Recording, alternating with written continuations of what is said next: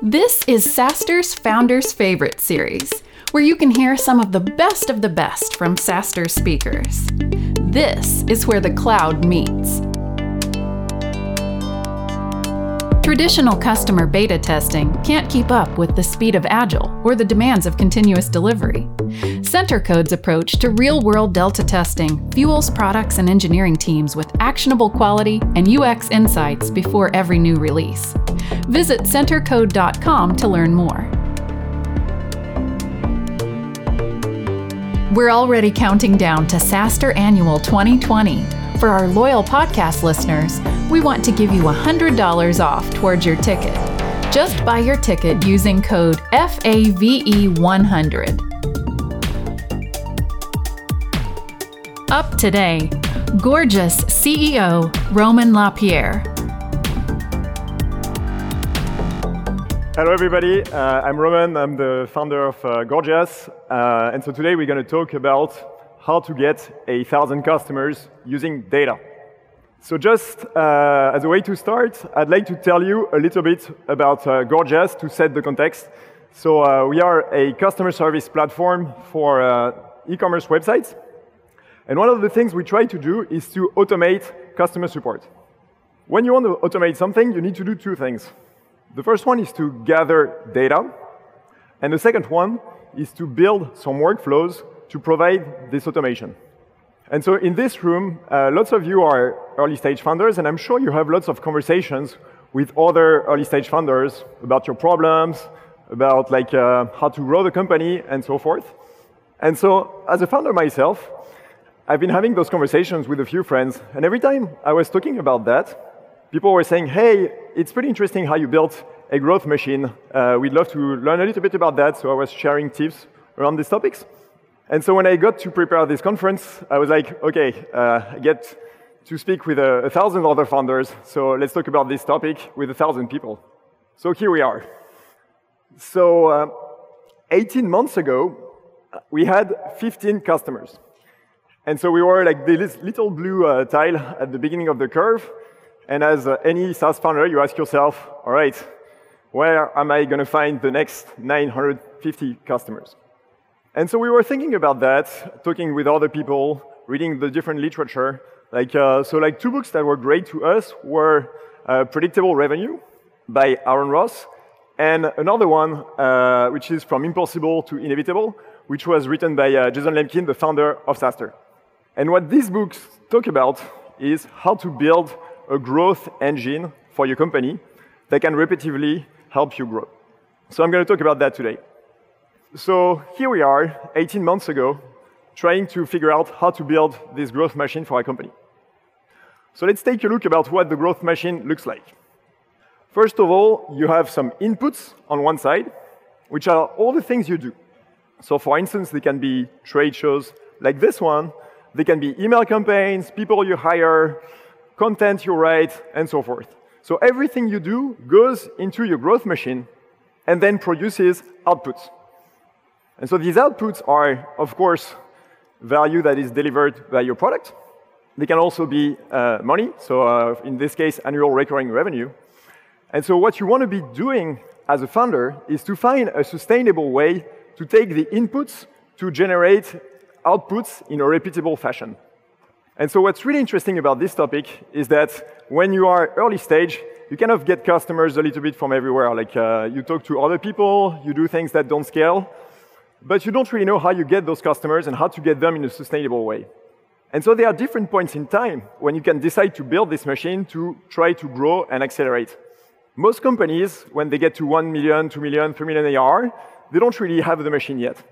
So they typically end up hitting a wall for a few months because they don't really know where the growth comes from. So they need to figure out where it comes from and then to figure out where to double down. So I would argue that since now we have access to, we have lots of data points about trade shows we go to, the payment information, the sales data in our CRM, we can combine all these data points and start building the machine early on as soon as you have 50 customers. So let's talk about that, and let's jump into how you can build the different parts of the machine in marketing, sales, success, and so forth. Let's start with the top of the pipeline, which is marketing. So here, what we want to do is build a growth machine that is based on data. But remember, we have 50 customers so far, so we don't really have data. So the question is, how do you build a machine that uses data when you don't have it? Simple answer, you buy it. So here are two platforms, Datanize, that is a platform where you can buy data about a list of domains, like what tools they are using, how many followers they have on Twitter, like a different kind of, a whole bunch of information about these companies. And the other one is the Alexa rank, which is the ranking of the websites on the internet. So in this case, like Google would be 1, SaaStr would be like 10,000, Gorgias would be 100,000, hopefully less over time. And so we have this data about our target market. So in our case, with Gorgias, we sell to stores on Shopify. For those of you who are not familiar with Shopify, it's an e-commerce platform that is used by 600,000 merchants. So here we are, 18 months ago, trying to figure out who we want to sell to find our next 950 customers. Turns out, Shopify is a publicly traded company, so you have access to a lot of information about them. So we looked at the list of all the stores, and what was interesting is that the yearly churn is 80% for Shopify. It's pretty frightening, because at the end of the year, there's only going to be 20% of the stores that were here at the beginning of the year that will still be around and still be your customers. So we don't really want to go after the people that are going to churn at the end of the year. So we got this data. Now we can basically build some correlations between our customers that we think are sustainable businesses to find among the 600,000 companies who are the ones that we want to focus on. So first use of data, fun, qualified people. Another thing you can do is, let's say in this room, all of you are the 60,000 companies. If I go to you, for instance, and say, hey, are you looking for a customer service solution? You could just tell me, hey, we looked at it 3 months ago. We made a decision to go with a specific vendor, so right now I'm not interested anymore. So it's not the good timing. So we know who is qualified, but we don't really know yet who's ready to buy. And the thing is, you can reach out to everybody in this room and expect that only the ones that are ready to buy are going to respond to you, but it's not very, you're going to have a pretty low conversion rate.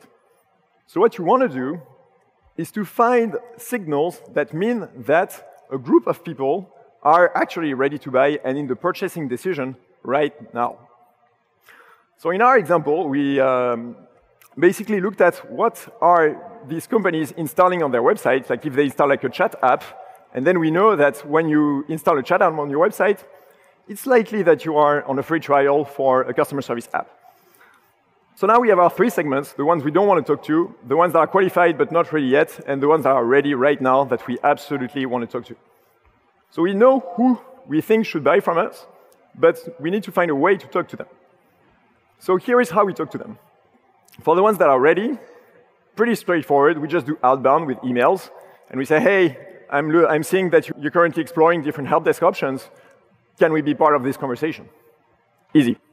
The other one that's a bit more tricky is when we want to get the yellow circle, the 60,000 people, to be aware of our product, even though they are not ready to buy right now.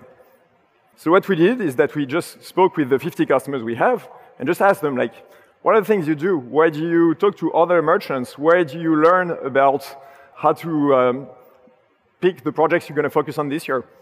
And they told us, we go to trade shows and we work with agency partners.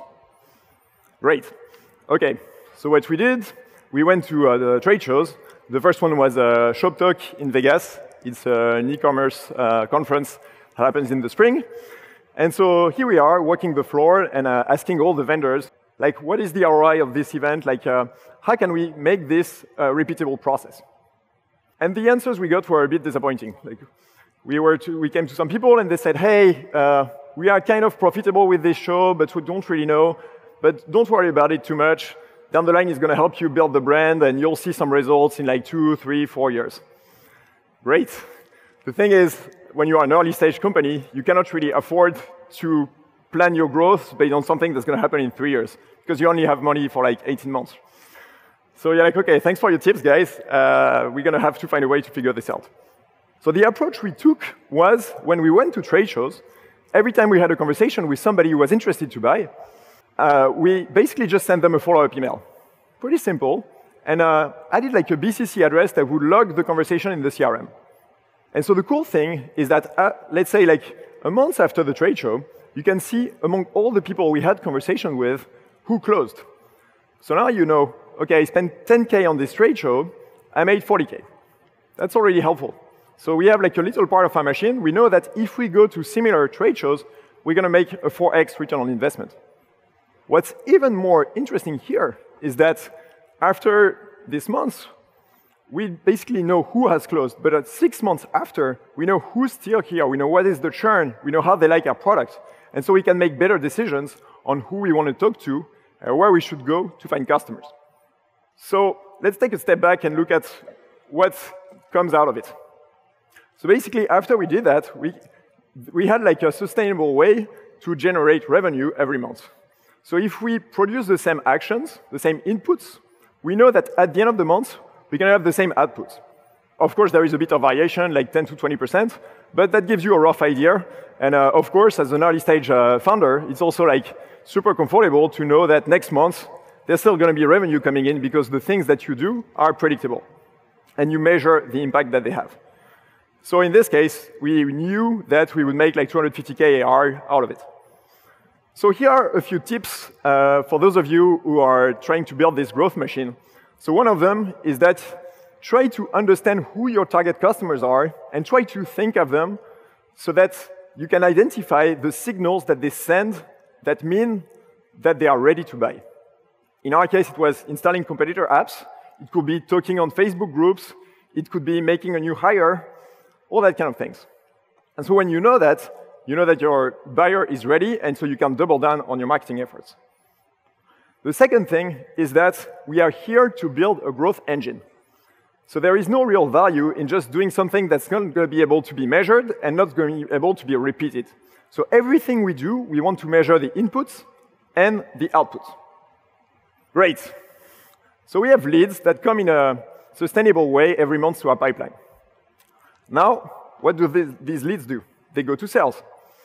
And so what's great is that we have this data, remember, from Datanyze, the Alexa rank, we have lots of data about our leads. And so what we want to do, as early as the seed stage, is that we want to have like the most customer-aware sales process that is possible.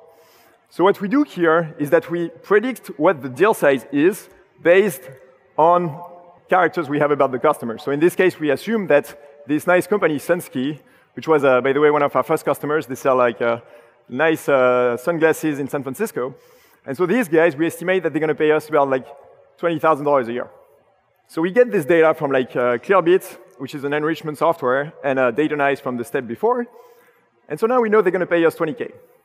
So what we can do first is like start to specialize our team. Say you have two AEs. One of them could take like the big customers. The other one could take like the small customers that need less attention and that needs like a faster pace. So we give the big deals to the best AE. Second is that we know what tool they are using. So instead of giving them the same pitch all the time, we can already tailor it to the company. Another thing is, in our case, we have dozens of integrations with all the tools. So we don't really want to do a demo that's like, hey, like what are the tools you use, trying to understand a lot. Of course, you want to do a bit of discovery.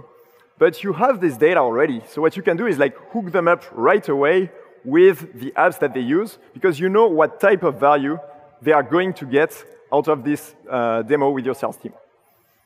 The last thing that's actually pretty interesting is that we know where Sunski came from. They went to Shop Talk a year ago in Vegas. So the source is pre-populated here on the slides. But remember, we are building a growth machine. It's not only marketing, it's also sales, success, and product. So we want the data that is collected by sales to flow back to marketing. So in this case, say, for instance, Sunski didn't hear about us from an event, but they actually heard about us from an email they got or a conversation with an existing customers. We want the sales team to change that in the CRM so that marketing can attribute the credits to the right channel. Because at the end of the day, we want to know how much money is generating every month on each of the channels. And so what's the result of doing this? In our case, the close rate went from like around 15% to 50% in the course of 12 months. So we tripled the close rate by having this hyper-targeted approach giving the right pitch to the right people, and talking to the people that are ready to buy. So a few tips here that you can use. Again, as early as the seed stage, you want to understand why your customers are buying from you. You want to enrich the leads before the demo. You want to assign the leads to the right person. And the last one as well is that we are trying to connect all the data points that your business has. So for example, if the customer starts paying on Stripe, we don't want the sales team to come in the morning and update the CRM. In our case, we have like the ACV is pretty low, so we need the deals to close fast. So we need the AEs, the account executives, to focus on the customers and not updating the CRM. So again, it's pretty straightforward to be able to automate the deals that move in your CRM. That will save your team about 20% of their time. All right, so the Sunsky is closed. They've decided to use Gorgias. Fantastic. So now let's talk about the experience inside the product. I'm sure a lot of you in this room have signed up for tools like Slack, for instance. And what's interesting is that when you sign up for Slack, you can be like a startup in Silicon Valley, you can be a school, a university. Profiles can be very different. But the thing is, the onboarding experience is always the same.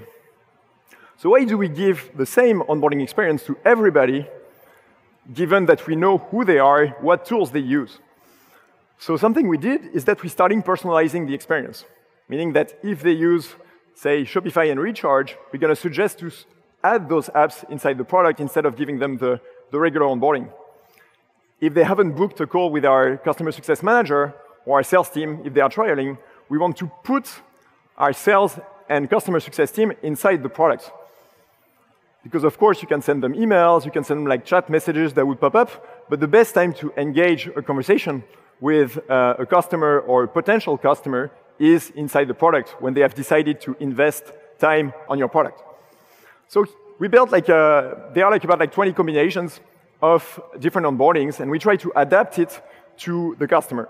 So for instance, if they stop somewhere in the funnel, we're not going to give them the regular emails hey, go add some users. We will know where they were stuck, and then give them send them a specific email to bring them back that is contextual to where they are in the product. So again, what are the results here?